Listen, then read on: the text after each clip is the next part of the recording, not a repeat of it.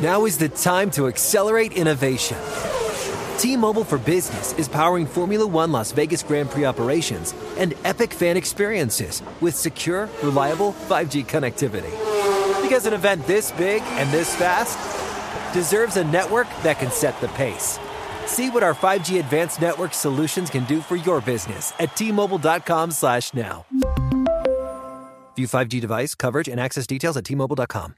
Conair is spreading love and celebrating women, not just on International Women's Day, but every day with Conair Girl Bomb. Girl Bomb is their new line of powerful hair removal tools made just for us. Yeah. Whether it's the silky smooth skin or the empowering confidence boost you get, Conair Girl Bomb is here to amp up those positive vibes with some self-care. So to all the beautiful women out there, keep shining, keep being you, and treat yourself to some Conair Girl Bomb magic. You deserve it. Available at Walgreens. The following ad is sponsored by Pets Best Insurance Services. Pets come into our lives in many ways. Shelters, breeders, or unexpected encounters. But no matter how you found your pet, they become our perfect match. Unfortunately, finding the right pet insurance plan can be hard. That's where Pets Best comes in. With a little information about you and your pet, Pets Best will recommend a plan that meets your needs and budget. Visit PetsBest.com to learn more today. Your perfect pet deserves the perfect coverage. PetsBest.com. The Around the NFL podcast. Experts in handing. From the Chris Wessling podcast studio, it's Around the NFL. I'm Dan Hanzus, and I'm in a room filled with some heroes. Gregg, Rosenthal, Marc, Sessler, whatever. To my right is the face of NFL Network, the first voice you ever heard. Yeah. And the last one you'll ever hear, but that's just a spoiler to our listeners. Oh, my God. Rich Eisen, welcome to the Chris Wessling podcast studio. How are you? It's an honor to be here in this chair, in this studio. This is very Thanks cool. for having me. Oh, do you play that song for every for only one person. Most people get kind of like this sexy song build up, but that was more of like I'll take it. That was regal. Royal. Thank you. It was regal. How are you? I can't believe this place. This is pretty cool, man. Well, I know I've seen it. I've seen it now that I'm actually sitting in it. You're also the benefit of sitting. If for those that are watching on YouTube, if you look at the screen, you look like a normal-sized human, and Gregg looks like a newborn child just come from the womb. Pretty much life size. And the ATN manger. So here's a little backstory for people that don't know. Yes. That Rich Eisen, many firsts at the network and the media group, but also the first podcast. Yes. Trust me, this a facility like this one did not exist. No, we said that back at the old studio. You mean the converted closet? Shek called it Studio 66. Yes. That you really got that studio built. We would not have gotten around the NFL cranking as much as we did because I think it took Rich Eisen to get what that was. Rich pulls the levers. Oh, I could tell you the story how I could tell you the story how it got started, and it's amazing now that there's a studio and many podcasts that are created around here. It was born out of me seeing the proliferation of podcasts and sports podcasts and the success of it, and Total Access being a certain 60-minute construct in which there was some possibility for a celebrity interview, and we would have folks come and pick games, a celebrity game picking contest, but there was just 5-minute conversation and out. There was no really opportunity to have long-form conversations, which is what I wanted to do. So I went into the office of then NFL Network. It wasn't a media group yet. NFL Network chief Steve Bornstein, who has been my long-term rabbi. I told him he's smart enough to have hired me twice, once at ESPN and once here. There you go. And I went in and I told him my idea of a podcast, and I wanted to do it. His answer was, how much is it going to cost? And I'm like, nothing. He goes, go ahead. And that's what it was.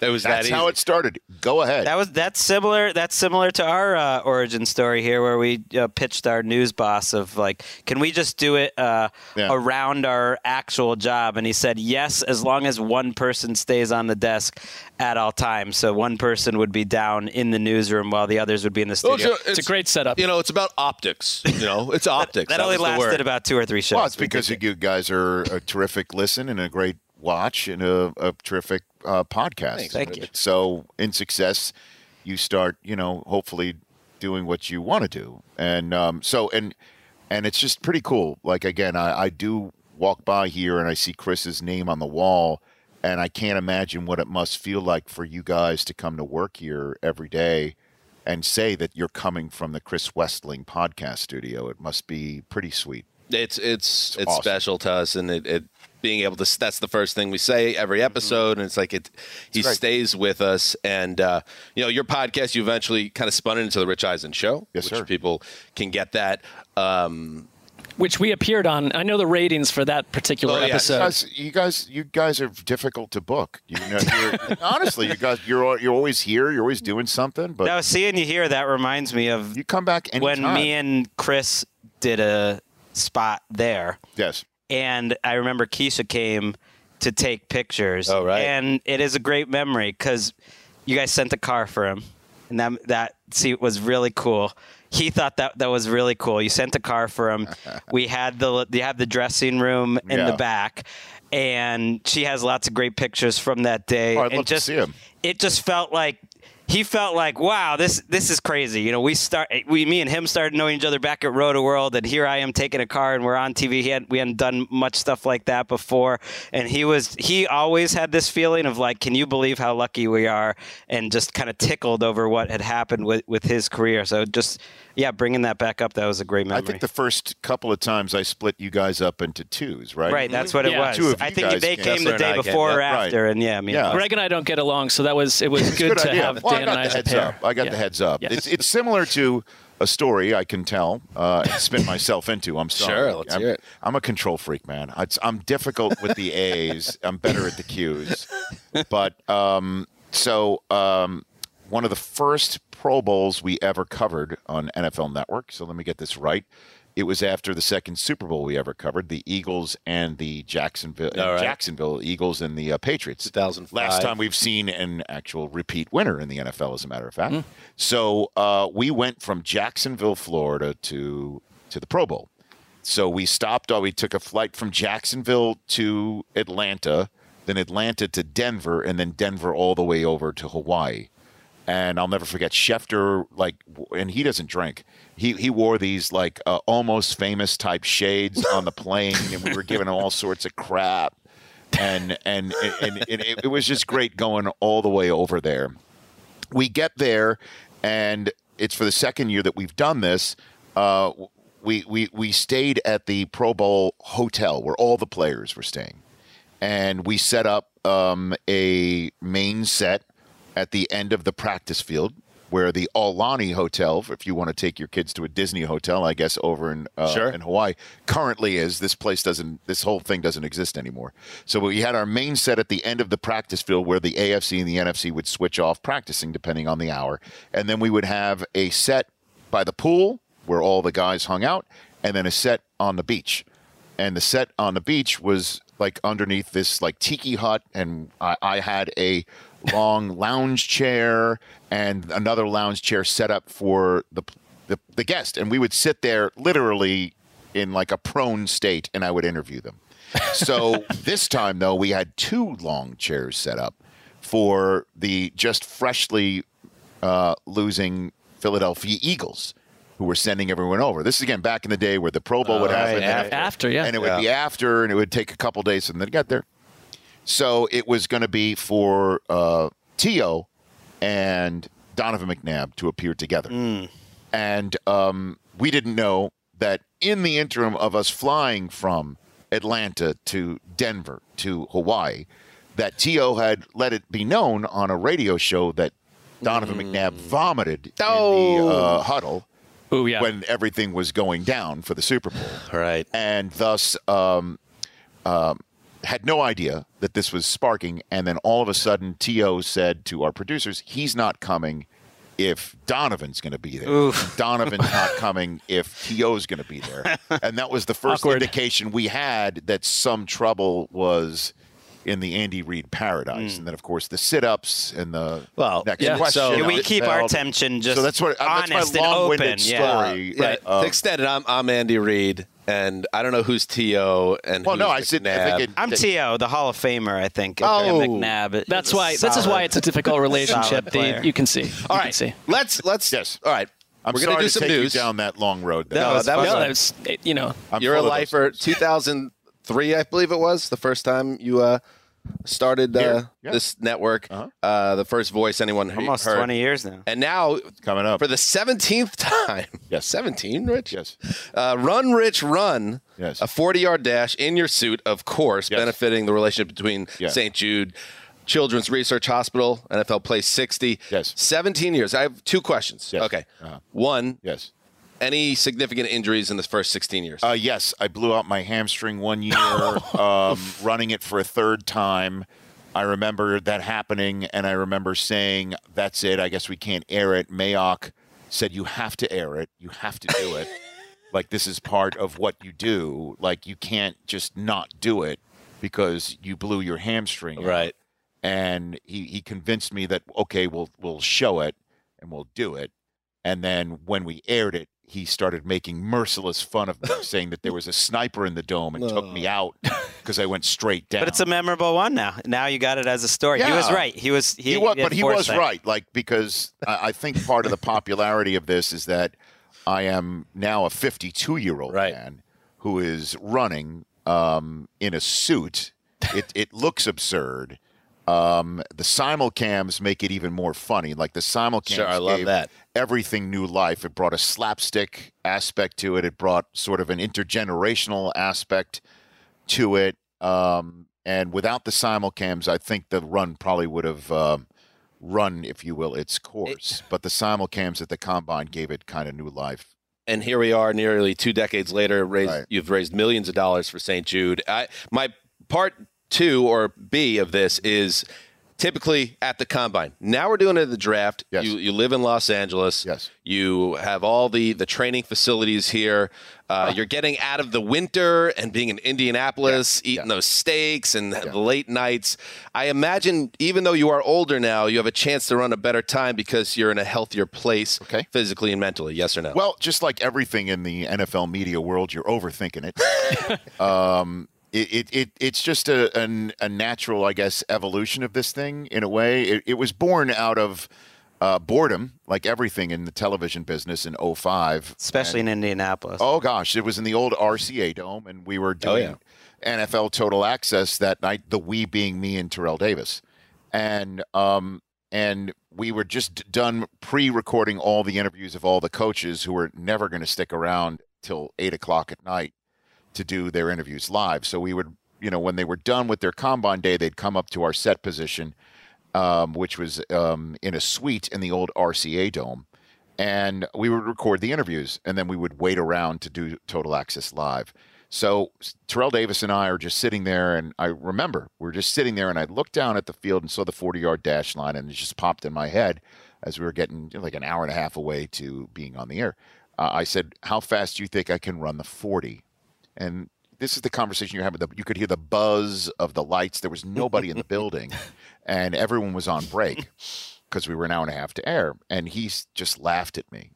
And I'm like, no, really, how fast do you think I can run the 40? And he said, Rich, you can't run you're not going to run the 40. And can I curse on this? Yeah. Oh, yeah, sure. I said, you. Watch me go do it. I literally said that to Terrell Davis.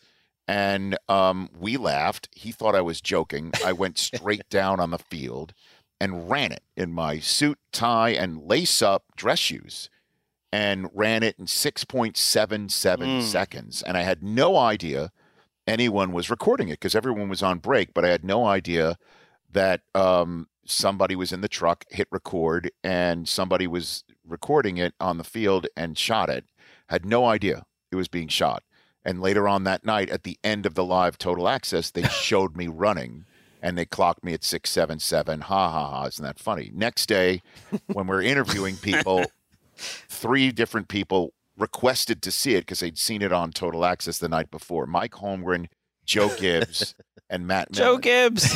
Yeah, Matt Millen, who was the GM at the time prior to the Millen Man March in Detroit. And so probably looking for a new running back. They asked to see it, and Joe Gibbs told a story of a guy that used to come out of the stands at one point, in his suit and tie at an old training camp that I guess Paul Brown used to run. I mean, some crazy ass story, and found it funny. All of them found it funny. And so we aired it over and over again that first combine. Next year, I show up, and there's Mike Holmgren standing there at the 40-yard dash line as I walked into the RCA Dome, because that's where the doors, the revolving doors in the old RCA Dome, which is kind of like the Carrier Dome, held up by air, you would walk through, and he was standing right there. He goes, "You're going to run the 40-yard dashing?" And I'm like, "No, I don't think so." And he goes, "Why not? You got to beat your time." And I'm like, "Okay." And he goes, "Just don't hurt yourself." So I did it again. And they recorded it again and showed it again. And then I did it again, and I did it again, and I did it again. And just to keep it going. And then the simulcams kept it with a new life. It kind of gave a much more viral aspect to it. And then the charitable component was added. And now I'm here in LA because the combine was canceled, as you know, in 2020. And then last year it was like, okay, there was the combine in 2020 went down. 2021 was canceled. So how am I going to do it? And I just didn't want to give up. And neither did anybody at St. Jude. And neither did anybody here at NFL Network. And so nobody wanted to give up. And they're like, well, what can we do?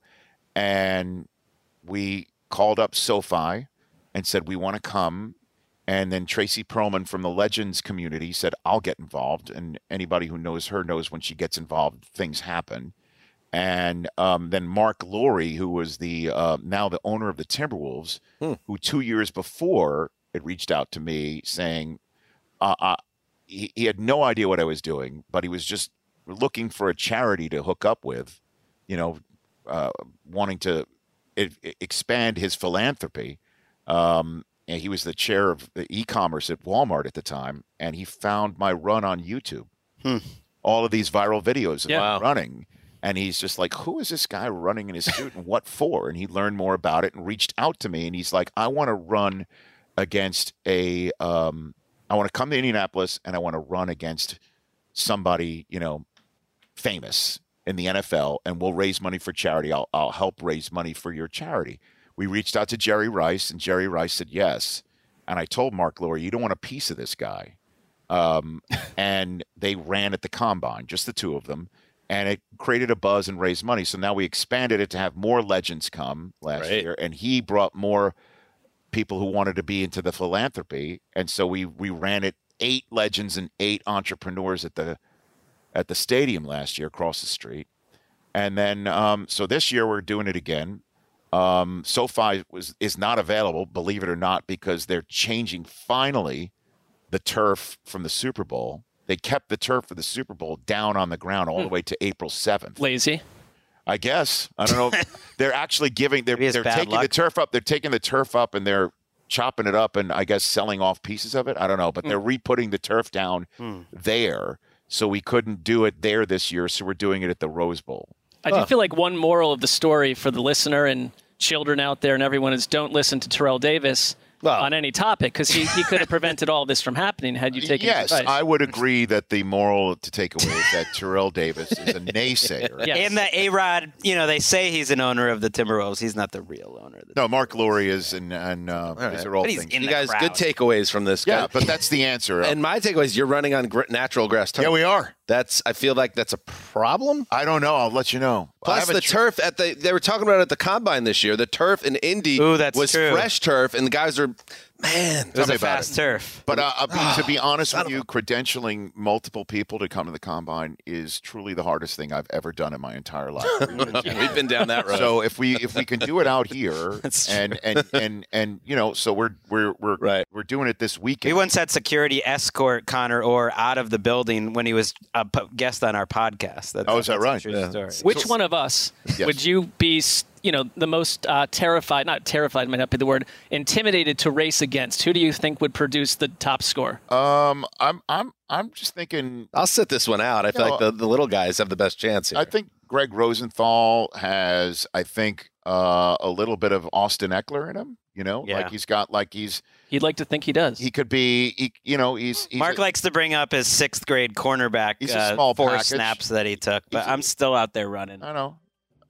So yeah, I would go there, but trust me, I'm definitely the slowest guy at this table. When are you going to learn, Marc? Whenever you set up these, which one of us is it going to be? When it's not you, it always hurts you. Why do you do it to yourself? What is the psychology behind that?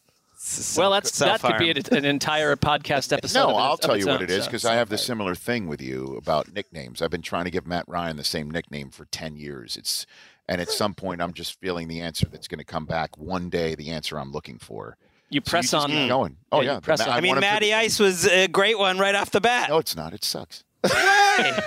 Why? It's good. Why? Because it's a nickname for a 12-year-old. I know, but people remember it. Beer behind their parents' back. Matty Ice. Natural Ice isn't but even it a beer made anymore. sense in context, and people remembered He's it. He's a grown-ass man. Wait, look at the guy who showed up in Indianapolis. That's a CEO quarterback. You're going to name What is your Matty nickname Ice? you're pushing? I'm sorry, Rich. For anyone that doesn't know. It sucks, too. It's the natural. Okay. No, you don't have to even give it an okay. It's all right. It's all right. It's not great. It's not great. But first play of his career, bomb to, I think, Michael Jenkins. Has he ever given you feedback on the natural? He thinks it's terrible. Oh. And the problem is that after he rejected it, I started shopping it around. Mm-hmm. The first person I went to is Stafford, having no idea that he and Matt Ryan are tight.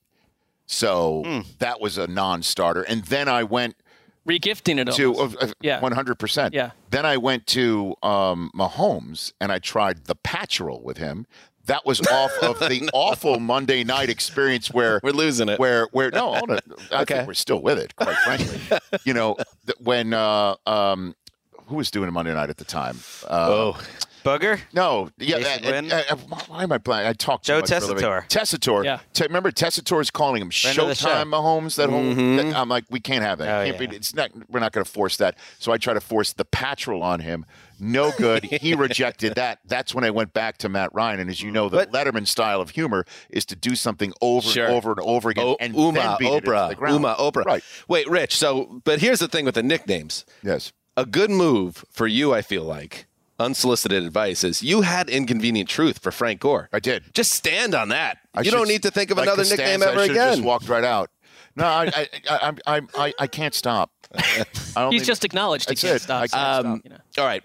Your time is valuable, Rich. We don't. It's not that valuable. Well, how about this? We're going to start the news. I'd love to get your thoughts on Deebo, because I know you talked about it on the Rich Eisen show this week, and I thought you had some interesting takes on both my Jets and our Jets, I should say. Let's do it. And another team that you think he fits with. Let's hit the news, Ricky Hollywood. With the 32nd pick in the 2019 NFL Draft, the San Francisco 49ers select Deebo Samuel. Once upon a time, Deebo was a second-round pick. I never had this production value doing a podcast, ever. Man, there's people behind a glass. Look at that. Look at this team. Like, just they're cutting cameras. I'm not even sure if they unbelievable. Erica Temposi, it's an Sean all-star Kelly, group. Literally, Raver, it was a hamster wheel Chavez behind Ravine a back wall there. Back in the day. Well what done. a team. Incredible. So, Deebo Samuel. This is where we are in the modern NFL. The stars that are stars with teams out of nowhere. You wake up one morning, they don't want to be there anymore. Samuel has requested a trade from the 49ers, Rap Sheet reported Wednesday. The request was submitted more than a week ago. Not a surprise. The team was aware of Samuel's feelings about his standing with the franchise. The Niners have been, Rich, trying to reach out, get something done financially as Samuel enters the final year of his rookie contract. Yes. But he's been shutting them down. He wants a fresh start, as we understand. We heard through various reports that the Niners have no intention of trading Samuel. And yet, Rich, as someone that's been around this league for a long time now, that doesn't seem to matter as much anymore. It's crazy. It's crazy. The NFL non-playing season, as we call it around these parts, this year has been perfectly summed up. We keep popping the tweet up on the screen on my show. A 4-word tweet from Stephon Diggs on the 23rd of March when Tyreek Hill, it was first reported, was wanted out of Kansas City, and it looked like they were about to oblige him. Stephon Diggs tweeted out, "The hell going on?" That's what the hell going on. And we keep on going back to that tweet over and over again because the hell is still going on. It's just crazy what's happening, and it's born out of many different things. Started with Brady switching teams and a whole bunch of quarterbacks thinking, well, the way I've done it forever doesn't have to be the way I have to keep doing it. Stafford took that route to the Super Bowl and a championship. Then you start seeing other quarterbacks trying to get out. Now you're seeing wide receivers getting paid like quarterbacks, and certain wide receivers getting paid like quarterbacks when they don't have the leverage to get out and get paid. Back, I remember one of the first stories in the history of NFL Network was when Javon Walker wanted to get paid by the Packers, and there was a big stink because Favre's like, I think he should be here when he was holding out. It's just like, hey, Brett, stick to your business. Right. And that was a solid 6-month ordeal. It was huge. It was huge. Devontae Adams had a franchise tag hanging over him, and he still got out, and he still got paid the most money we've ever seen a receiver get paid.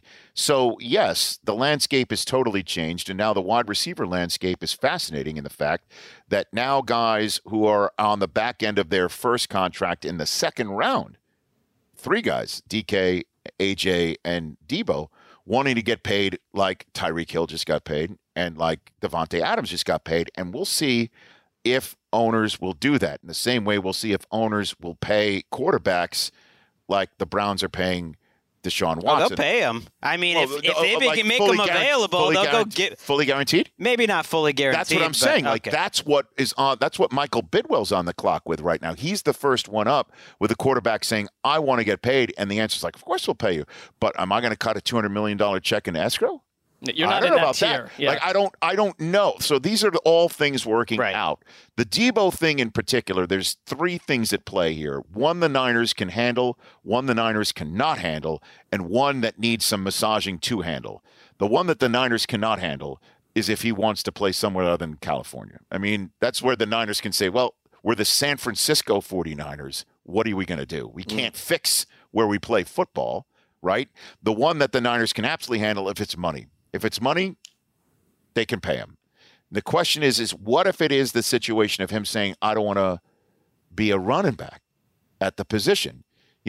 Our fantastic research staff here at the network sent out a whole bunch of statistics on this subject matter just yesterday. One that jumped at the screen with me is that the first 33 games of his career, he had something like 40 rushes, okay? In the last 11 games, he had 80 rushing attempts. Right. I mean, and only 30 receptions. It's totally flipped over the last 11 weeks. And we played a soundbite on my show today based on Deebo on my show on November 23rd, 2 days after he led the Niners in rushing against the Jaguars. And he said that he loved contact. He didn't have a problem with contact. And I asked him point blank, and it's one of those things when you watch an interview back and you're thinking, you forget what you asked him, and you're thinking to yourself, please ask him a good question. Please ask him a good question. I did get to him. I said, do you prefer to run it or catch it and run it? What do you prefer? And he said, I prefer catching and running it. And there you go. And so we played that whole soundbite of him saying that he's got a great relationship with Kyle Shanahan, and it ended with him saying, I want to catch it and run it. So the question is what happened between then and now? The 49ers contract offer is what happened. If the contract offer was great off the jump, I doubt any of this is happening. If you pay him like the number 1 receiver in the league or one of them, then I don't think he's complaining about running the ball. I think I totally agree with you there, because that's what, just to bring another long-winded answer full circle, is that the Niners can fix this, address this problem by paying him the money where he doesn't it doesn't matter what time zone he's in or how many rushing attempts that he's getting, diminishing his ability to maybe get a 3rd contract in his career, which I'm sure somebody is explaining to him how this all works out. And the time when I spoke to him, when he said that he didn't mind the contact, great relationship with his coach, and I prefer catching and running over running, was that the 2 days after that 11-game stretch had just begun. So he had not been used significantly at the running back position yet in the manner in his previous 33 years since after I hung up the phone from him. So that's my take. I think you're totally right, Gregg. I think this is business, and I think that's what it's all about. And maybe the differences can be then reconciled. But it's also different business, and that's what I found really interesting about this whole offseason. And I think this is the latest part of it. It's like 49ers fans and Titans fans will talk about A.J. Brown later with Justin Graver, the gravedigger back there. Like, they're all up in arms like, oh, this is no story because they're not going anywhere. But these receivers, kind of like the quarterbacks, are throwing away the unwritten rules. The unwritten rules was like, yeah, you will get paid maybe going into your fourth year if you don't have a fifth-year option. But it's after the draft, and, like, that's when we're going to talk. And don't make life uncomfortable for us now. But if you're a Deebo Samuel, it's like, why not?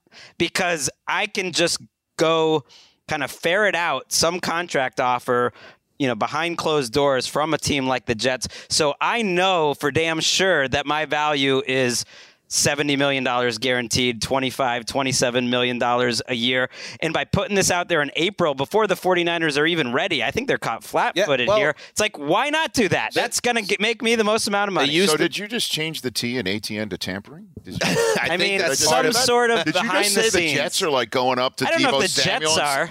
But, a team is doing that? It used to be, if you're Deebo Samuel, tough cookies. You weren't a first-round pick, so you don't get that extra year. You don't get the same contract. You got to wait out this fourth year. Maybe they give you an extension. Maybe they just hit you with the tag. Maybe they hit you with the tag again. Now, Mark, things have changed where if the wide receiver has enough leverage, if he's a big enough star, he dictates the terms. And now the Niners have to react off that. Do we want to give him all this money, and with Jimmy G still tying up our salary cap, or do we look how we got Deebo Samuel? He was a second-round pick. This is a good wide receiver draft. We have these teams that are desperate to add somebody like Deebo. Do we strike? I'm sure it's whiplash for the Niners, who just get out of season where he was a stud of studs. But at the same time, you can get reeled in by the idea of starting fresh without him. Well, it's like the Ronald Reagan trickle-down effect, because you were right. It started with the quarterback scene. Tom Brady wield power and then wield fame and glory off of it. And Matthew Stafford's thinking, I can do that. If you're Deebo Samuel and you don't react and do the social media thing and scrub the account and wield your public power and become part of the news cycle, and you have other teams interested in your services, and you're starting to lobby with the idea of trading him before the draft, this was a perfectly timed maneuver by Deebo Samuel, you look dumb. If you're as valuable as he is and you sit quiet and don't get that money now, because like the old days was the contract was the contract. Now it's like if you're on fire by the end of year 3, you start a war. People have been getting those contracts for a while. I think, to be clear, I think a Deebo Samuel was going to get offered a nice contract this offseason. It just would have happened in June and July, and it would have like slowly crept up from 16 to 19 million. He's just like, no, I'm going to see if another team wants to give up 2 first-round picks and give me that money unless now. He wants to go against somewhere else, so he doesn't want to live on the West Coast, pay California taxes. I mean, that could be part of it. Sounds like it. That's the reporting. Go to the Texans. I guess to bring it all together about wanting to get paid after year 3 and not go into year 4 is that's what Kyler Murray wants to do, because all you got to do is just take a look at Baker Mayfield, who went into year 4 coming off of the first playoff victory for the Browns since 1994, beating the Steelers and almost taking care of the Kansas City Chiefs. That's how he entered year 4 and exit year 4 on a podcast couch next to a dog looking for a belly scratch. And like, that's all you need to know. That's it. Kyler Murray's like, you know what? He may love animals, but he does not want to be sitting on a podcast couch next to a dog that was, looking for a scratch. That's what Baker Mayfield's doing right now. Isn't the difference, though, because we can see what Deebo's doing, and we're like, well, he's totally valuable and worth the money. When Kyler Murray has done what he's done, I mean, there's certainly a talented player there, but in general, Kyler Murray and what he's created, I look at it and say, no, that contract, you're not going to get that massive contract right now, and the Cardinals aren't rushing to pay him either. I don't know how. Look, man, he is incredibly talented. He is definitely playing above $5.5 million. Someone would give it to him, though. It's like David Tepper would give him Deshaun Watson's contract today, I think. So you think someone's going to give Kyler Murray Deshaun Watson's contract? Yeah. Like, there has to be more of a tiered element here, because it can't just be Kyler Murray becomes the highest paid quarterback. That'd be quite a gamble. That's a whole other conversation. I agree, though, Greg. Somebody would totally do that. Someone would. That's quite a roll of the dice. Watson, for all his off-the-field issues, I think has showed more as a player than Kyler. Sure, but once you get to the point where it's like, hey, you're a difference-making quarterback, I think they would be handing out that Especially money. That organization. And there's some sort of issue there between Kyler and the team that is different than all these situations. Yeah, they know him, and they don't seem overly pleased with the experience. And Kyler knows them, too. I thought it was interesting this week.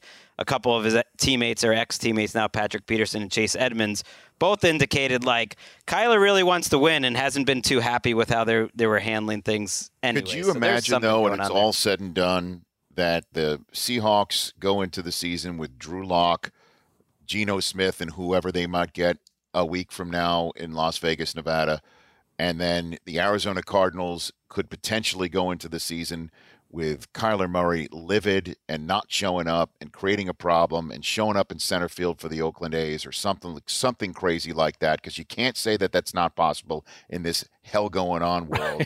And that at the very same time, the San Francisco 49ers could potentially go into this season with Trey Lance at quarterback without Deebo Samuel and the offense. And our neighbors across the street are like Red Auerbach, feet up on the desk, cackling with their cigars, staring at the gleam of their Pacific Coast sunlight off of the Lombardi Trophy that they just won, with Stafford re-signed and Allen Robinson brought in and Bobby Wagner behind Aaron Donald, who did not retire, with their coach, who did not leave them, with Jalen Ramsey still there, and everybody ready to go once again. They are just Mark's worst nightmare. He was worried before we moved in next to him that we would somehow become like houseboys for the Rams, that we'd be like the Rams team. Scantily clad houseboys. Your worst nightmares have come true. They won the Super Bowl in their own hometown, and now they're just going to be cruising. I mean, I also experienced, the Les Snead, to me, he's probably just walking around topless with like a big glass of wine nonstop, because if all those things happen, he's just essentially changed the NFC West. And on top of it, that in this copycat league, a bunch of teams, like maybe say the Cleveland Browns and everybody else, says we're going to do the F all them picks situation, and they're not as good at it. They're going to blow it. And their roster isn't as already set up for that to work, and you're going to attempt it, and you are going to, screw it all up. So what they want to do, like their first copycat thing that everybody had from the Rams is everybody wants their own Sean McVay. And now everybody wants to do what Les Snead is doing. And nobody's going to either be A, as good at it, or B, as set up to do it. And somebody might just, F all them picks. And it's just like, actually, you needed all them picks. Yeah, it's like we spent half a decade calling ourselves like analytical geniuses. And we're going to take that approach. Then we just throw it into the blender and start over and copy what the Rams are doing. Rich Eisen, you've said it all. You could watch Rich on NFL Network, obviously. I'll be at the draft. The NFL draft is coming up. One of these. Yes, 18 drafts for Rich. 18. Unbelievable. Also on Peacock TV, The Rich Eisen Show, Monday to Friday, 12 to 3 p.m. Eastern. Also on Sirius XM. That's channel 85. And don't bring up Mayock too much next to Jeremiah. It's just like it's all right. He's feeling. By the way, they talk more than my children heat, talk with each other. Yeah. They talk a lot. But also, Jeremiah. Don't ruin the mirage. Jeremiah is the wholesome assassin. People think that like he wouldn't be able to handle Mayock maybe sticking around, but the wholesome assassin. Oh yeah. He'll cut you. That might be my fantasy team name. Rich, thank you very much, Anytime, guys. Thanks, Rich. You got it. All right, there goes Rich. We're going to take a break, and we'll be right back with some more news. What's up? I'm John Wall. And I'm CJ Toledano, and we're starting a new podcast presented by DraftKings called Point Game. Everyone, please welcome Coach John Calipari. We're getting beat by 18. My first game in Kentucky, they're saying Cal's a bust. He can't coach. This is crazy. John Wall runs down the floor and makes a buzzer beater. Yep. You remember that, John? That's my first game win I ever made. Remember you said you never see me do that. Ladies and gentlemen, DeMarcus Boogie Cousins. I called Boog. I'm like, yo, bro, I'm about to commit to Duke. And I hung up on him. Bro, I'm talking about, do you want to tell me how many times he called me all type of names? Bro, you really sold me out. You doing this. Bro, I was sick. I remember that like yesterday, man. Love you, John Wall. Thanks, Coach. Love you, too. You made me everything I am today. Nah, you made me. You made me. I love it. Check out Point Game with John Wall and CJ Toledano on the iHeartRadio app, DraftKings YouTube, or wherever you get your podcasts. It wasn't even supposed to be my game, bro. Now is the time to accelerate innovation. T-Mobile for Business is powering Formula One Las Vegas Grand Prix operations and epic fan experiences with secure, reliable 5G connectivity. Because an event this big and this fast deserves a network that can set the pace. See what our 5G advanced network solutions can do for your business at T-Mobile.com/now. View 5G device coverage and access details at T-Mobile.com. Hey guys, it's Ray from the Bobby Bone Show here to tell you the national sales event is on at your Toyota dealer, making now the perfect time to get a great deal on a dependable new SUV like an adventure-ready RAV4. Let's go! Available with all-wheel drive, your new RAV4 is built for performance on any terrain, from the road to the hills to the trails, all over. And with plenty of passenger and cargo space, plus available tech like wireless charging, and your entire crew can stay connected. Or check out a stylish and comfortable Highlander with 3 spacious rows of seating, up to 8 passengers, yeah. And with available features like the panoramic moonroof, you can sit back and enjoy the wide open views with your whole family. Plus, both RAV4s and Highlanders are available in hybrid models. So no matter your style, you can drive efficiently and save on gas. Visit your local Toyota dealer. Check out amazing national sales event deals on RAV4s, Highlanders, and more. Visit buyatoyota.com. That's buyatoyota.com. Toyota, let's go places. All right, welcome back. By the way, Steve Keim, general manager of the Cardinals, told reporters today there was, quote, 0 chance Kyler Murray gets traded. We're hearing a lot of that. You know, A.J. Brown, for instance, the Titans wide receiver. We heard general manager John Robinson shoot down trade rumors. He said, I do not foresee us trading A.J. Brown, which is a little different than 0% chance, but we'll say. And then you had the head coach, Mike Vrabel, say, when A.J. Brown hits the trade block, I will not be head coach of the Titans.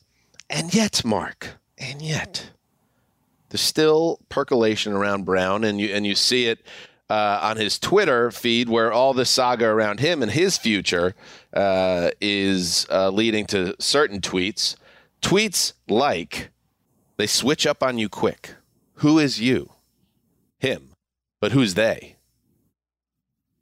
He is annoyed at a lot of people, I think, because... Decode it for us, Mark. He had a previous tweet about, I am a diva and a bad teammate all of a sudden. LOL, okay, do what you have to do then, and so will I.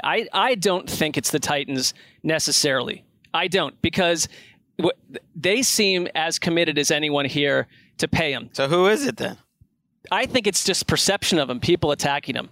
I really do. I don't think that could be living in his mentions, which is always not a great idea. I'm just saying, when Mike Vrabel came out as strong as he's the centerpiece of their offense. Of all these discontented individuals, and half of them have just gotten paid. I mean, I just think the Titans are going to stick with him. He's one of these guys that has a reason to be annoyed with his output versus where he is. If you look at the over the cap wide receiver salaries, he sits right below Dwayne Eskridge, Terrace Marshall Jr., and Tutu Atwell. That's just, because he's the next year after. Right, but it's Atwell. He's on his rookie contract.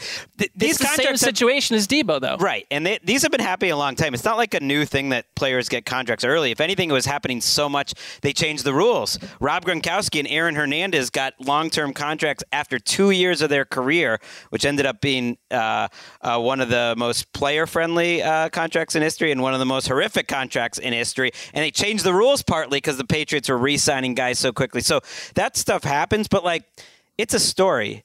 Gravedigger, who is part of this Titans fan mafia, which is now starting to take over. Maybe somebody in A.J. Brown's mentions. We should Titans fans are so insistent that this isn't a story. They're like, oh no, it's the media, it's a story. This is ridiculous. It's not a story. He's not being traded. Like, how dare you do this? And it's if you're going to be talking about Gravedigger, just say it's him. I'm looking at you. It's you. And there's no chance. There's no chance. Like, how dare they? The Titans said they're not going to trade him. How dare they? And it's like, okay, so let's talk about who's making it a story. Who's making it a story? A.J. Brown is making it a story. He's the story. Like, it's his agent. Calm down, Gregg. It's his agent who starts it. Oh, yeah. But it's from them. So it really bothers me. Yeah. It bothers me that fans is like, oh, how could they say this? This is nothing. This is stupid. All right, let Graver talk. And then A.J. Brown sends out his tweets. Go. He sends out these tweets. He's the one putting it out there. He's the one that wants the money.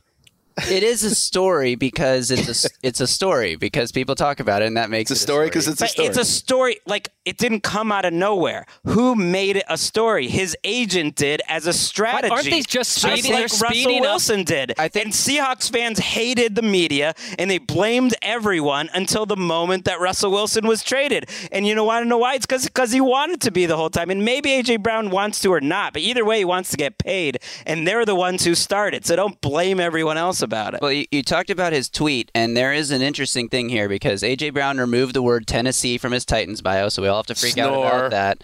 And he had a tweet up a year ago. I think this was about like playing with DK Metcalf or something.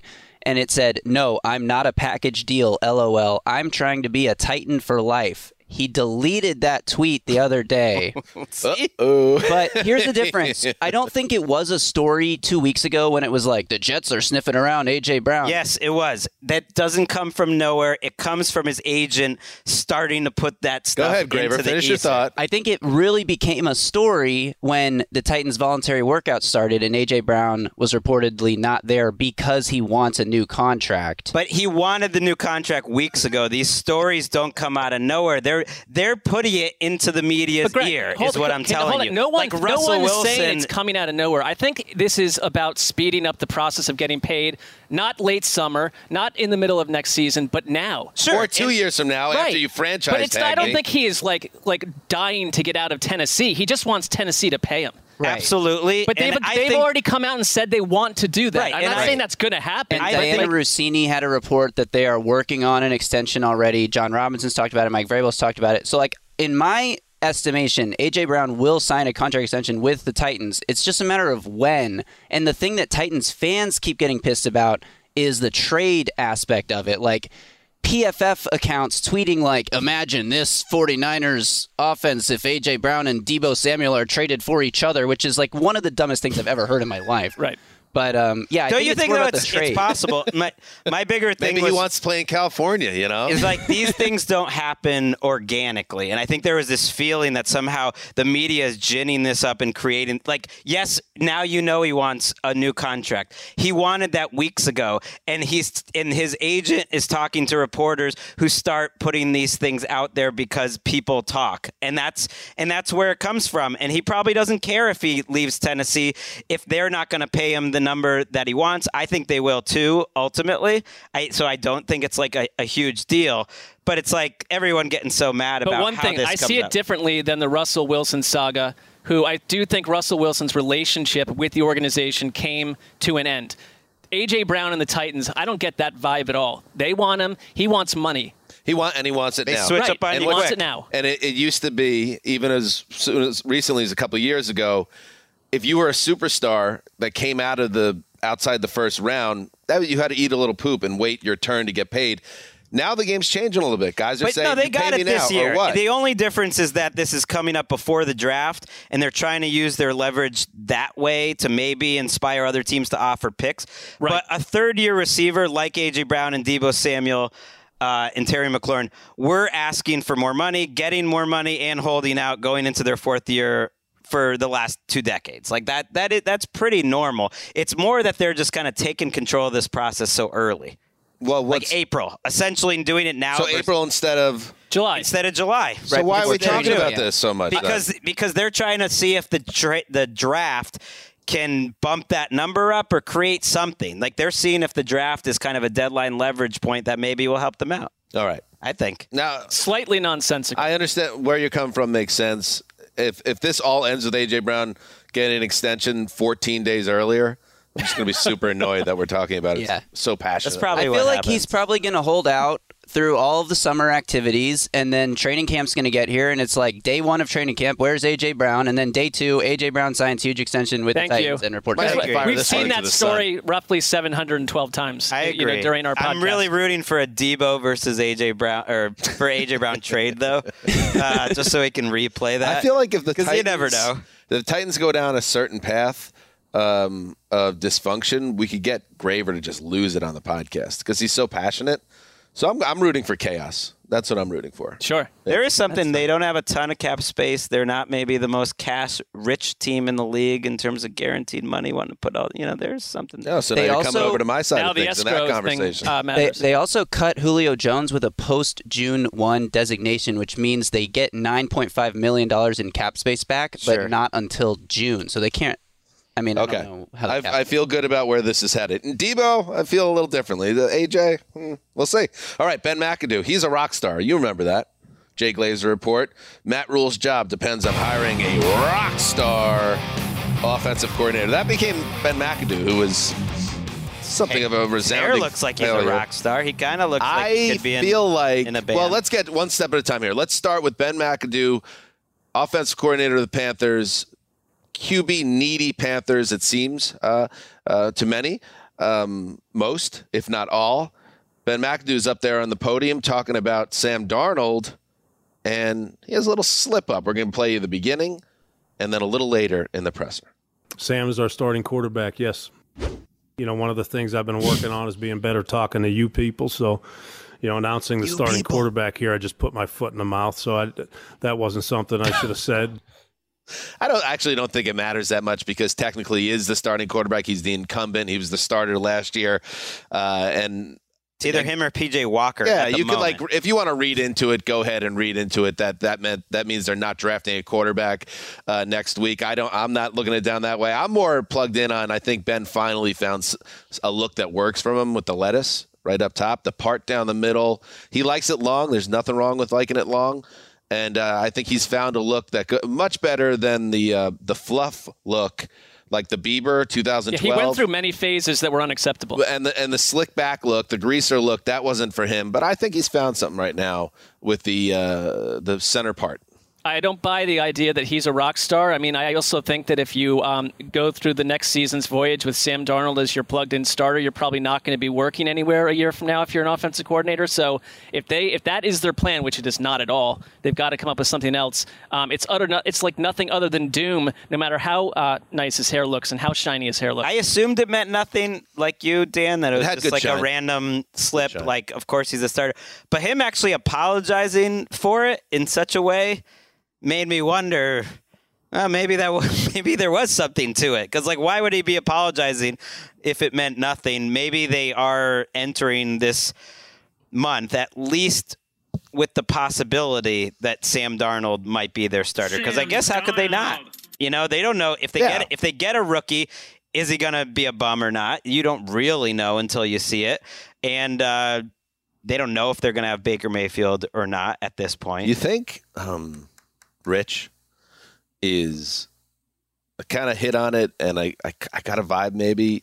The fact that SoFi is ripping up or pulling up their artificial turf, and he has to do the Run Rich Run at the Rose Bowl.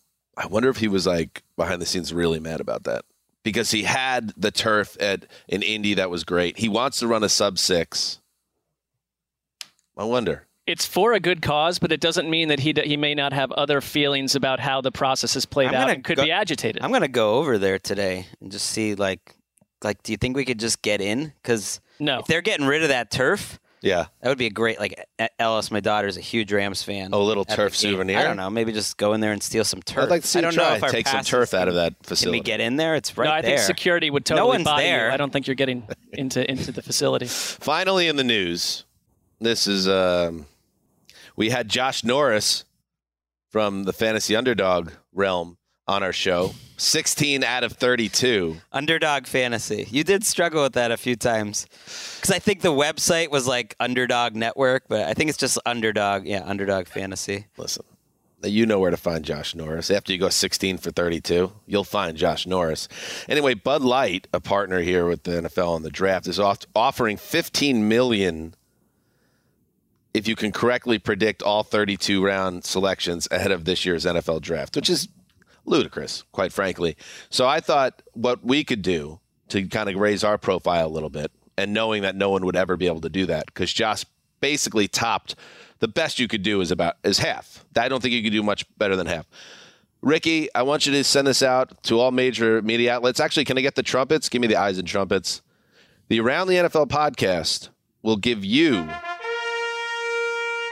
$115 million if you go 32 for 32. Just send your draft selections to theatnpodcast@gmail.com. I mean, we have it in escrow, so this is escrow. Legitimate. We'll even throw in an NFL podcast hoodie. I think there's a couple in a box upstairs in one of the shadowies. We used to have, back in the La Cid era, we had a lot of glossies, 8x10s, that we would sign for, and then Ricky took over, and I think she burned all of them. We also sent out... anything with Sydney's, if we could track down one of the old La Cid 8x10s, we'll sign that as well, with the $115 million in escrow. Maybe she took them with her, La Cid. Maybe we also sent as a gift once a 2006, and this was long after 2006, a 2006 Tennessee Titans media guide. Do you remember the puzzle? That's the Vince Young puzzle. Vince Young, Pac-Man Jones. Yeah, Offensive Rookie of the Year, Vince Young. So we all signed that puzzle to send to the winner of the Colleen theme song, the Wolf puzzle. Yeah. And then the listener could put the puzzle together, and it would be all our signatures. And I put it in a box to send to FedEx, and then the pandemic happened. Oh. And so it was 2 years, and now I don't know where that puzzle is. It's like a whole. It's like could be in Culver, could be gone. Oh, you never actually sent it out? No, we got locked at home for 2 years. All right, so don't hold your breath about the 115 large. Yeah, well. If you hit 32 of 32. But just know Bud Light ain't got nothing on us. That's what's happening in the news. We got to talk some more draft. The draft is 1 week from today is the first round. Can you believe that? We're going to be... I'm annoyed now. Are you? That was previous me. Annoyed about something We're previous. going to be at the draft for the first time since, I believe, the old New York days. Well, Dan and I went to the Johnny Manziel draft. Yeah, you guys went in Cleveland, and Wes and I were back in the studio. That was no, it was in New York, 2014. Yeah, Radio City. You departed after sitting in those small Radio City seats with a back injury, neck injury that I had for about 2 years.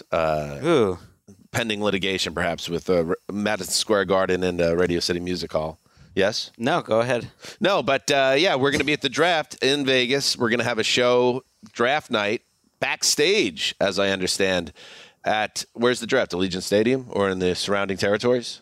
No. It's at the Bellagio, at the Fountain. It's at the Bellagio. Right? The I don't know. We're in the Fountain. It's topless. It's close. It's at some It's at the big theater fountain. right there. They're coming through, but it's not like inside the Bellagio or anything. Yeah. I looked for this. So we're going to be there on Thursday night for the first round. We'll maybe even talk to some first-round picks. Marc was hoping we get some offensive linemen, some D tackles, some run stuffers. So I just want to dig in. Yeah. So that's exciting. And before that, let's have a conversation. When you look at the draft and the strategies where teams are expected to go, the speculation, it's now reached a fever pitch, as it always does by this time of the NFL calendar. And yet, sometimes that feeling that people have is a bad feeling for a team. So this segment is called No, don't do that. That's mine. Everyone's going to do one, including Gregg. Our own line reading. Yeah. It's a good, I think performative chops. after you introduce the idea. Yeah. I think that's good. Show a little improv, and that's behind the glass, too. I want to get I got to get Christy Stapleton, get her on the mic for that, for mine. But so let's go around, and this is kind of one last chance at advice for teams that might be leaning a certain way and a way that would end in doom. Marc, get us going. I have seen all the mock drafts, and the vast majority tell us that Dan Campbell and the Detroit Lions are going to go defense, and let's just keep, adding big, thick men to both lines on the ball. And I'm telling you, they would be at various times, not on the field. I want the Lions, Marc, crazy. They're halfway there. Please stop. They're halfway there of being a super interesting team. Half? I thought that they were the most fascinating, sucky team I've seen in years a season ago. Here's what I'm saying to the Detroit Lions. Do not pass on the idea of just rolling the dice and drafting Malik Willis.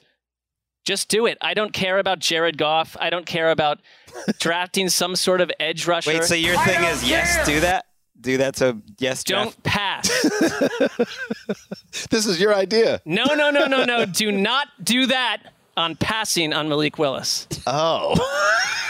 The old double negative. Well, this is connected to yours, well, so we can have a nice conversation. Do not draft a defensive tackle / edge rusher. Erica Tamposi to give me a line read. Are you going to tee it up or you want me to No, just do it. Okay. No. Don't do that. I would say drafting Malik Willis. That was my first one. So we are on opposite ends of the aisle here. Don't draft Malik Willis. Don't draft Malik Willis because we have so much institutional knowledge, potentially, that this is not a quarterback class. And that reeks to me of a team with a need reaching at number 2. If I'm the Lions, my move would be to try to get the hell out of the number 2 pick if you could trade back. And if not, your roster is not halfway there. Maybe they're halfway to being interesting, but they are less than half. They were like a tenth of the way there to being a Super Bowl contender. Just go get the best player on the board. Jared Goff is a perfectly respectable bridge quarterback. You're not contending this year anyway, so why not stick with Goff, who's under contract anyway, add more players to the draft, and then next year perhaps you go get that quarterback either through the draft or free agency, a guy that you really love. Now, maybe they love Malik Willis. Maybe that is part of this conversation. Then sure, if you really are in love. But be careful to talk yourself into it because you need a quarterback. Well, if they don't like him, then they're not going to do that. But the idea that we all know that Malik Willis is just going to flatline or be a glass of warm milk. I'm going off everything that we've heard about his college career and everything we've heard He's the one quarterback from in this experts. Draft with upside, though, with a real ceiling. And I don't like a team in year 3 of a regime. Next offseason, they still don't know who their quarterback is. Right. It's like that bridge is getting long if you have Goff and nothing else this year. I just would say you meet in the middle. I don't think there's much of a chance. We never know going into it just about anything, but I just don't get the sense there's much of a chance Malik Willis could go number 2. What about what you could imagine is them getting Aiden Hutchinson, the local guy, at number 2 because Trayvon Walker goes number 1. Beautiful. And then you use all these picks you got. They have 32 and 34. They've got 66. They have 97, which is compensatory too. Using some of those picks to move up at the very least ahead of Pittsburgh, who's at 20, and you get Malik Willis in the middle of the first round. And I see that as a very realistic possibility. Do that. Do it. That marries our ideas, but that also presumes that you can get him in the middle of the first round. I think that's risky. I mean, you've got the Carolina Panthers sitting there. Other teams could trade up. He's obviously not going number 1 unless the Jaguars trade out of that pick. Their phone's not ringing, according to Rap Sheet. So, yes, that's the only scenario where you definitely get your guy. But my feeling would be in that building, they need to really love him. Otherwise, which we don't know. Otherwise, go get. Their defense needs plenty of help. Go build up the defense. Go get an edge rusher, which are invaluable in our league. Even if that's not a home run either, I get that. But you take a quarterback number 2, that's a 2 to 3 year investment. You better be sure. Right. And I think that's why it doesn't make sense at 2. But I think it's a better spot than people think because I think the coaching staff is good. I think the offensive line is quite good. So there are things to like about the Lions, especially if you're not put into that position you want to play. Right. We have jumping out of this real quick, spinning back to the Kyler Murray situation, some developing news here. Kyler Murray tweet in response to Patrick Peterson comments, which were, Patrick Peterson, former Cardinals mainstay, said this week he doesn't see Kyler's long-term home, Arizona. Kyler tweets, I want to win Super Bowls with the Cardinals, AZ is home. Okay, that's pretty strong. Stepping off the ledge. That's pretty strong. I kind of don't care what he says at all at this point, but all right. Pretty strong. He didn't have to send that out. That's an olive branch to the Cardinals. Essentially everything that players have done on social media this offseason did not have to be sent out. Well, you could say about social media in general. I absolutely do. 99.6% of Twitter. Who knew that such a brave guy was going to step forward during this podcast, that Marc would just, hey, social media, I think it's bad for society. Don't need that MySpace. No comment. All right, back to the conversation at hand. Marc didn't like that one. Well, that one didn't land well. You know, you can't. It is hard to get space to be the brave one on this show. So I like that. Oh, the slings and arrows. Gregg, you're up. You mentioned Johnny Manziel earlier. That was a good one. That was good. You mentioned Johnny Manziel earlier. And there's a quarterback in this draft that reminds me just a little bit of Johnny Manziel, at least in terms of like some of the strengths and weaknesses. Uh-oh. And it also reminds me a little bit of the current Browns quarterback, who's not really the Browns quarterback, Baker Mayfield. And it's a player who's being mocked a lot to the Carolina Panthers at number 6 overall. An quite old prospect by the name of Kenny Pickett. And just imagining the Panthers drafting Kenny Pickett in that spot just makes me think like, no, you can't do that. Oh my God. That was real. Kenny Pickett seems like he's a little bit of the worst of all worlds in terms of a guy you would take that early. Carolina is definitely a worst of all worlds, I think, for a player arriving. Number one, your coach could be on the way out, similar to Justin Fields last year, arriving to Chicago and kind of wasting a year with a coaching staff that's about to leave. Number two, a terrible, terrible offensive line. And that's the most important part of the equation that they haven't really fixed this offseason. And they could help fix with the number 6 overall pick, or you move back and you get some picks. Pickett is talked up as accurate, and he seems to be. And like Johnny Manziel could throw it pretty accurately when he saw it, and Baker Mayfield can throw it accurately when he saw it. But Pickett, to me, doesn't seem like he has like the pocket feel, and he holds on to the ball forever. His time to throw, according to PFF, is over 3 seconds, like one of the highest in college football over the last 3 years in a row. Like that's just part of who he is. So he's like always trying to make a play. And that reminds me of Baker, and it reminds me of Johnny Manziel, these guys who maybe don't progress in terms of like great quarterback skills in terms of going 1 to 2 to 3 quickly, that it takes forever, and you go just try to make a play outside of the pocket. That's sort of who Kenny Pickett is, and that worked when you're like a 23-year-old fifth-year senior who didn't really do much until your 5th year, but I think could be really troubling at the NFL level unless you have a lot of support around you, and Carolina does not offer a lot of support. Here's my question then, because, all right, that all makes sense for the Panthers. They're overshooting with that quarterback in that spot. Are we suddenly okay with the idea of Pittsburgh taking the player you just described 14 spots later? Does it really matter? Why should anyone cling to Kenny Pickett as their quarterback of the future? Different people like different things, and some, like our guy Daniel Jeremiah, who knows a lot more about this process, thinks he's the best quarterback in this draft. Then if that's the case, let's say he is, and let's say Daniel Jeremiah is right. If you're the Panthers, why wouldn't you? It's like, I guess it just seems like we're talking about a player who has value suddenly an hour and a half later in the draft process because we're 14 picks down. It wouldn't make sense for the Steelers to take him either for what it's worth, and it's very little. Like, I think Malik Willis makes a lot more sense to them, and maybe even Desmond Ridder, but Pickett seems like a guy who's going to try to find out that his athleticism that worked in college isn't going to be as special. And it's kind of like all these quarterbacks.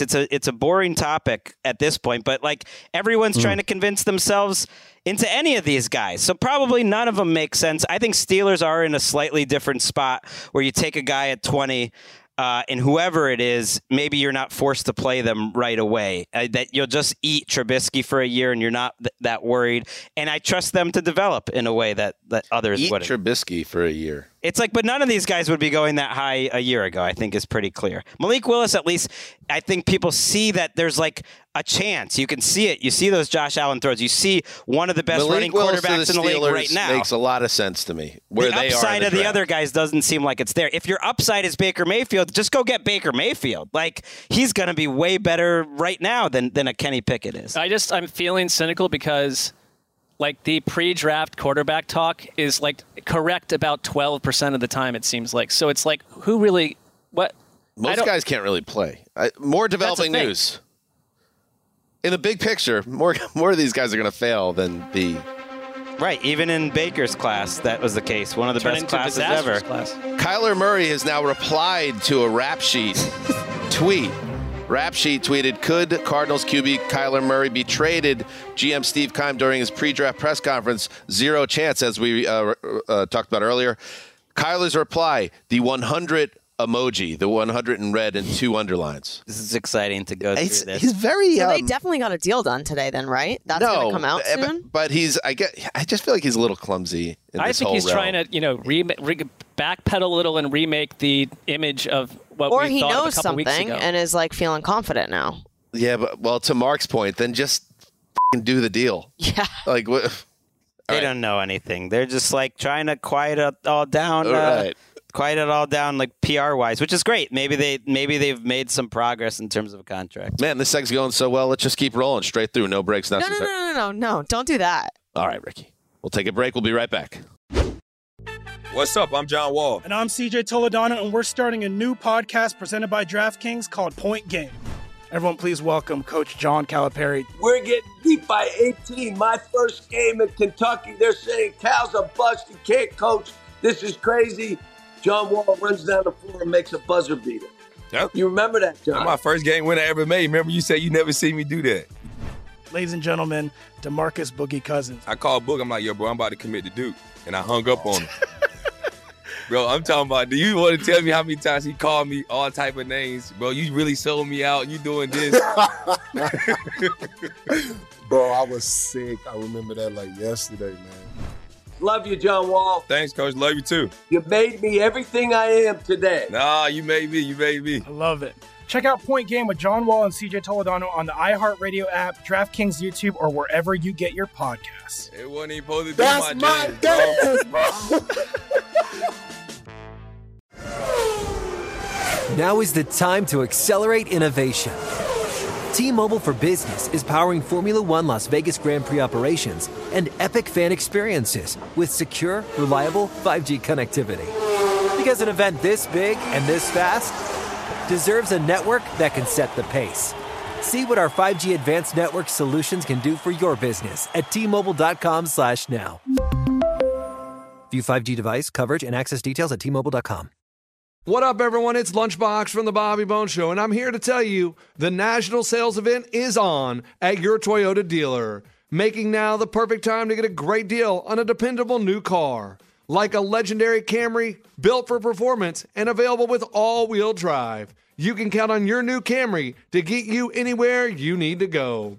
And with available features like heated seats and a multimedia touchscreen, you can stay connected in comfort and style. Or check out an affordable and reliable Corolla with a trim for every lifestyle. From the hip and agile sedan to the sporty hatchback, there's a dependable Corolla built just for you. Plus, both Camrys and Corollas are available in hybrid models, so no matter your style, you can drive efficiently and affordably. So visit your local Toyota dealer and check out amazing national sales event deals on Camrys, Corollas, and more when you visit buyatoyota.com. Toyota, let's go places. All right. So you may recall, boys and girls, early in the draft process when everybody was hot on Kyle Hamilton. Yes, he's a safety, which is not a premier position, whatever that means. But he might be the best player in this draft. And then, I think it was his pro day or combine, he ran a non-impressive 40. Both. And now you're seeing, like Josh Norris's mock, he's 18 to the Eagles. And to that, I'll say, Randy Chavez. No, don't do that. No! There's a little panic in the voice there. I like that. That's to all the GMs that are saying, we'll pass on this guy. Let him fall deep into the first round. This is what I don't, and I am the furthest thing from a college expert, but I will say this. You know from years and years and years of following the sport that the guys who know their shit, the Bucky Brookses of the world, as an example, it's like you can get all hot and bothered about the combine and pro days and all this, but the best way to find out if a guy can play is watch the tape. And this guy, Kyle Hamilton at Notre Dame, was a baller, and yet this happens every year. A guy runs a port 40 and he starts tumbling down the board. Now, these are mock draft boards. We'll see if NFL teams were turned off the way mock drafters who are plugged in and asking questions have surmised this. But if Kyle Hamilton ends up being an all-pro star at safety, teams are going to be kicking themselves because he didn't run fast in March. Maybe he was never that high in the first place because he's a safety, and teams, when it comes down to it, just like taking either receivers or big guys, and that's with the whole mocks, like rising, falling. It's become almost cliche now that it's less rising, falling, and more just like the pros, the coaches enter the process, the GMs, we actually get a feel of what they're actually thinking. And maybe Kyle Hamilton was never there, but I'm with you. It's like overthinking it in a draft where it seems like there's no surefire home runs. Why not take the guy that has the best chance to be an all-pro? That like a double. Who cares if it's positional value? Like that part doesn't make a lot of sense to me. There aren't a lot of players that started out in most mocks, unanimously top 5 and viewed as sort of a rock solid hit, and then they tumbled the way they did, and it says a lot about the position. But I think maybe a team will surprise us and go a little earlier with him. All right, anybody else got one? I got too many. I guess just since we should do it, I feel like we haven't had almost a cliched conversation. That's what we always aim for on this show. I know, but it's big. It's the number 1 overall draft pick. All right, and go ahead. Sometimes the conventional wisdom take, I think, is right. And I think when it's Trent Baalke making the decision for Jacksonville, it's like, hey, Jaguars, how about don't take the guy number 1 overall who has less production than any top 5 pass rusher in the history of the NFL? How about let's not do that? No. Don't do it. Do you trust them to that was a little not do that? condescending. I like the condescension. It's just like let's not say, oh, it's the Georgia scheme and he's good at run defense. It's like, and all that's true. I'm sure it makes sense that some physical. Did you say Trayvon Walker? Trayvon Walker, yeah. I'm sure all that makes sense, that he's got these tools that are crazy. He's a physical, just total freak, and that probably means he's going to be a halfway decent pro. But at no point has he ever been a great pass rusher. Let's not take him number 1 overall. Well, take someone else. Take Aiden Hutchinson. Who's the equivalent? Who is there an NFL equivalent in recent years that similarly? Daniil Hunter, but he got taken in the 3rd round. Or Justin Herbert maybe wasn't off the map, a totally different vibe, but I mean defensive edge rusher for instance. In terms of what the kind of player I think Trayvon Walker can and maybe will be, would be more like Clowney, who did go 1 overall, but Clowney was an incredibly productive college player. He's more strong, he's going to be stronger and more athletic than he is a pure pass rusher. But I don't know. I just don't trust the Jaguars to make decisions. He's the opposite. What made Clowney such a exciting prospect was, of course, the famous hit on the running back in the backfield. He was this guy that people were talking him up like LT because he had excelled so much in college. He was player of the year. He was player of the year. Trayvon Walker, for the Jets, for instance, he could fall to them at 4, and I could see them getting sucked in and taking him, and I just don't know how I would feel for this very reason. It spooks me a little bit for a guy not to be a college star to expect him to be a professional I'd almost trust the Jets a little more, if only because Robert Saleh's defense makes sense to me. They're a defensive scheme that takes big, strong guys that are maybe a little unrefined and tries to simplify it and just says, go. And that's what this draft is, and that's what he could be really good at, I think. Just sort of like a bowling ball that messes a lot of things up. Maybe you don't get a lot of sacks, and they could coach him up. I just sort of don't trust the Jaguars to take the boomer bust guy, because everything they've done as a franchise for the last decade has been bust. And that matters to me. Aiden Hutchinson, a lot of people mocking him still to the Jaguars. Malik Willis maybe to the Lions. Yeah, maybe Trayvon Walker ends up on the Jets. That's why everyone's saying this first round, there's not slam dunks in it. There's going to be risk. That's why people are trying to get out of the first round. Teams are trying to get out. I mean, the first 10 picks, I should say, the first round. People are trying to deal out of that zone because there's way too much risk involved with these picks. People get fired for missing on top 10 picks badly. And this draft especially feels like Mark 1 where you can get canned by taking the next Vernon Golston, for instance. I've got one for you. All right. Mark's all business today. I like the edge to you right now, Mark. Ever since I said brave, which wasn't like I'm a totally commentary checked out on at this it. point. It wasn't a commentary on anything. It was more just a silly joke. There's a team that obviously is like a player away. They are maybe a player or two away from Super Bowl glory. And they should see themselves that way, even though their general manager today said it's not Super Bowl or bust. Nonsense. Yes, it is. Everyone in Buffalo knows that it's Super Bowl or bust. The piece I think they're missing is having Josh Allen have to be the centerpiece of their rushing attack. I know you have Devin Singletary. They tried to get J.D. McKissick. That went south. He would have been a great situational player for them. There is a player out there who is viewed as the unquestionable high-volume runner who can score from anywhere on the field. He's a 2-time first-team All-American. He has the college production we're talking about in every possible way. And what I don't want the Bills in this spot to do is to try to get too cute and outsmart all the mock drafters who have essentially mocked this player, running back Breece Hall from Iowa State to Buffalo. For them to say, if everyone says we're going to do this, we're not going to do it. Hit it, Sean Kelly. No, don't do that. Okay, let's try it a little differently. Give me a second. Give me a second take. He doesn't. I like that, but let's just give me a different flavor. No, do not do that. Let's pretend you're very angry. Okay. No, do not do that. All right, that's the vibe. So that was believable. That felt like that's the vibe. That was very much like Sean has used those exact words in that same tone to his mom when he told her to like clean up his room. I was going to say his college girlfriend when she was like, I don't think long distance is going to work. Guys, this is not. No, there's. I know you had a nice experience. I'll love you, and I'll always like. Give me one more, Sean. I'll love you, and nothing is going to ever change that. Like you'll always have a special place in my heart, but I just think this is the time where we need to go our separate ways. No, you cannot do that. Well, let's not improvise. Thank you, Sean. Got to get a little flavor. So, but back to Mark, yours are bending my brain a little bit. So, yours no, do not do that. It's yes. I would say that if you want it not spun in a different way, or if you do, it's do not listen to the mock draft. Do not ignore the mock drafters. Do not try to be smarter. So listen to the mock drafters.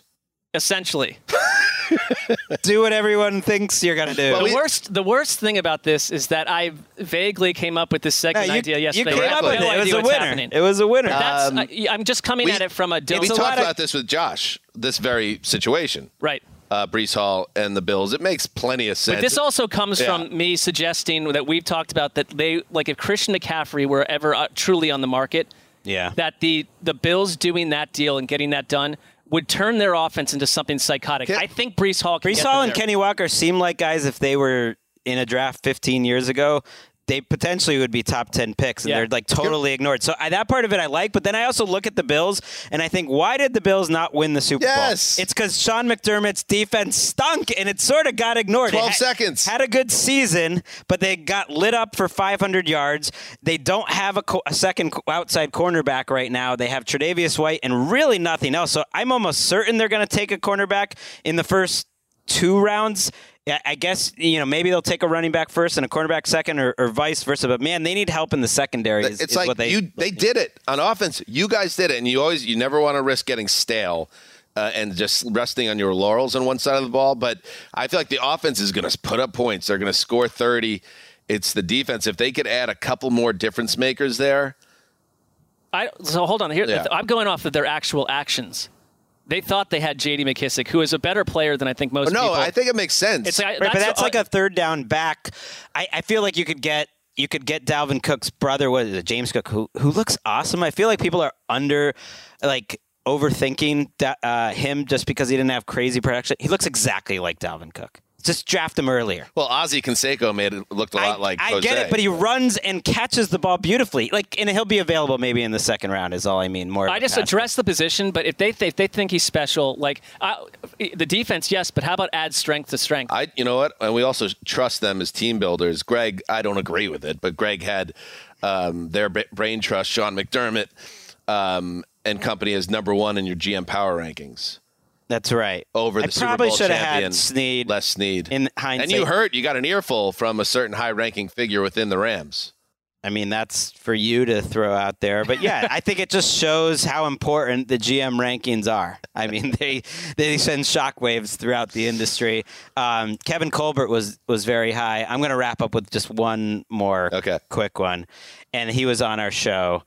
And the high-ranking owner, by the way, was Stan Kroenke, high-ranking official. Me and reached out. Me and Stan are tight.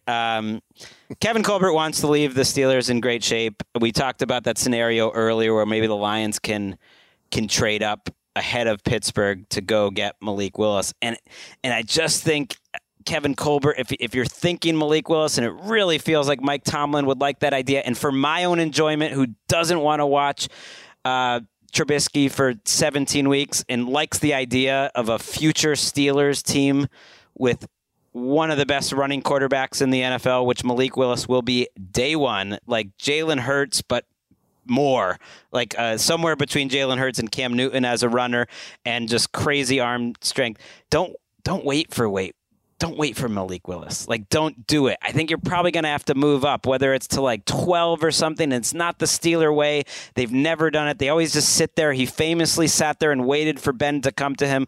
But I don't know if waiting for Malik Willis to come to you is going to work. And when I think about this is what I think about, Justin. No, don't do that. I like it. Very good. All right, we got Malik Willis fever. All right. If he does all those things, then 2 years from now, people are going to be annoyed that Detroit didn't take him. Just saying. That's a fair point. I just think. Well, of course.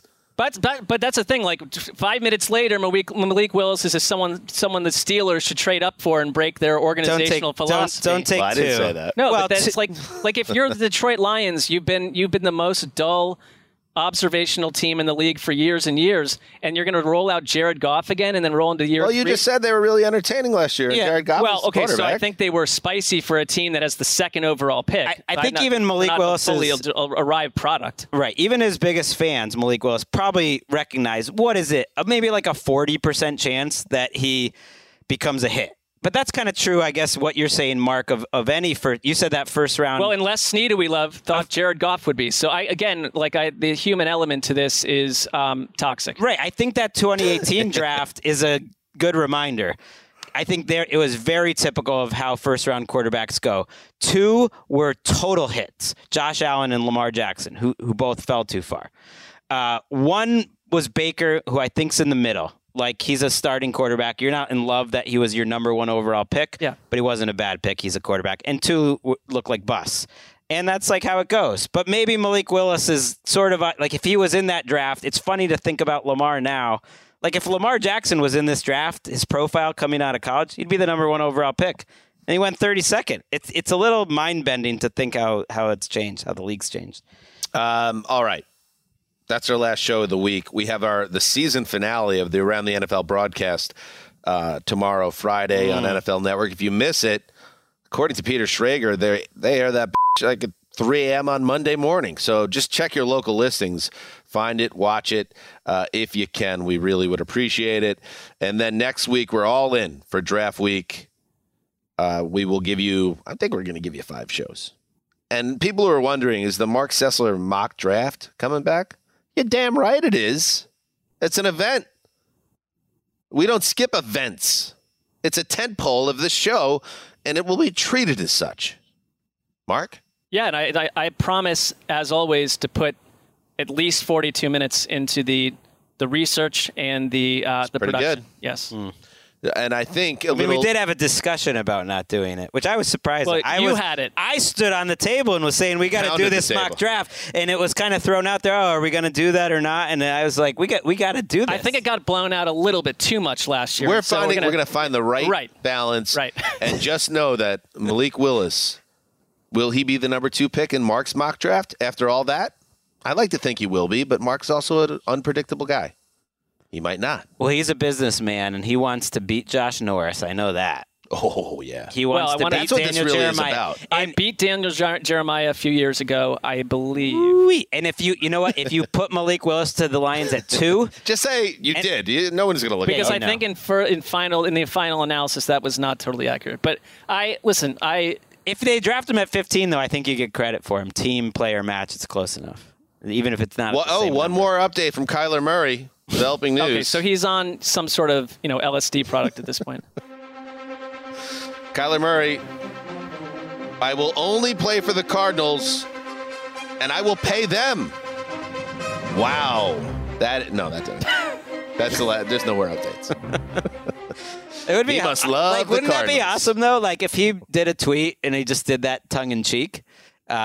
That would blow up the internet. That would be great. Kyler Murray, we haven't gotten any sense of humor detection off him yet, but maybe we just need to get to know him better. No, and according to AJ Green's conversation with the media this week, it felt like him and Kyler Murray had barely ever spoken. He'd said it in the nicest way possible, but that's what it felt like. All right. Last one. Here's Christy. There she is behind the glass. Christy Stapleton.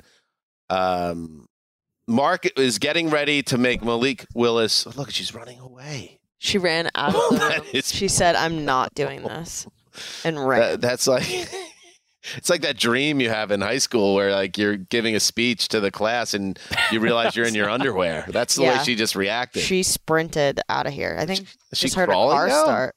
She's trying to sneak back in so you can't. All right, then. Well, she had her chance. So it could have been a star, and she it's like, punted. hey, this life in front of the microphone. Hey, it's not for everybody. It's only for the real heroes, the brave ones among us. That's one way to put it. Where were you going with that? I don't. Thank you for listening. Say things until draft week.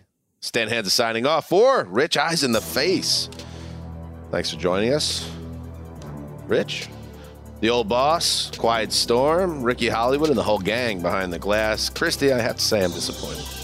Till Tuesday, heed the call.